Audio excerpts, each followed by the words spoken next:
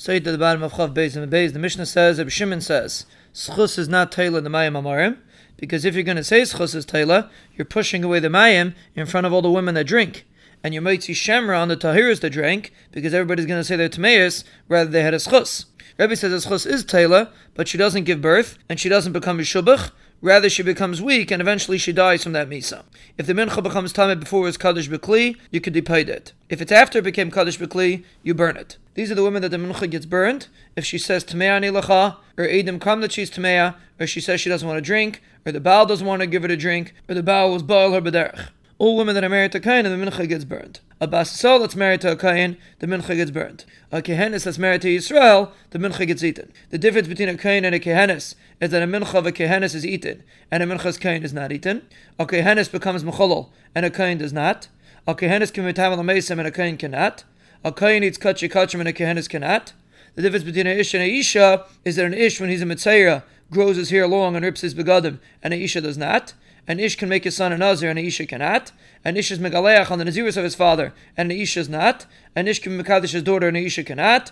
An Ish sells his daughter, and a Isha cannot. An Ish gets Skila when he's Arim, and a Isha is not. An Ish gets hung, and a Isha is not. An Ish gets sold for his Geneva, and a Isha doesn't. The Bryce says any woman that's married to a Kayin, the Mincha gets burned. Okay, Hannes and Levi and the Yisraelis that's married to a Kayin, the Mincha is not eaten because he has a chiluk in it. The Mincha doesn't get burned because she has a chiluk in it. The Kaimitz is karv on its own, and the Shirayim are cravim on their own. But the Gemara says once you're markiv the Kaimitz, the rest of the Mincha you can't be markiv. Yehuda Breder Shimon Pazi says you put it on the Mizbeach l'shem eitzim like Rabbi Eliezer's shita. But that only works according to Rabbi Eliezer. According to Rabbanan, what do?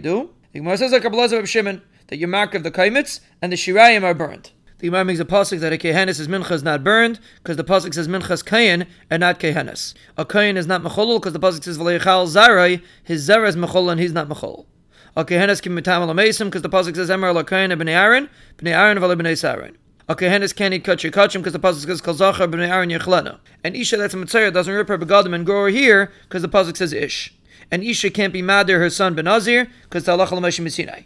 And she also can't be Megaleach on the Nazirus of her father because the halacha l'moshe misinai. And Isha can't be Mekadesh her daughter because the pasuk says biti nisate l'isha zeh. And Isha can't sell her daughter because the pasuk says kiim k'irish is bitai. And Isha is not niskal aram because the pasuk says oisai b'loik susai, but not oisa b'loik susa. And Isha is not hung because the pasuk says v'silisa oisai, oisai v'lei oisa. And Isha is sold for a gneva and Isha is not because it says v'nimka b'gneva sai, v'lei b'gneva sa. Hadan halacha yinaito.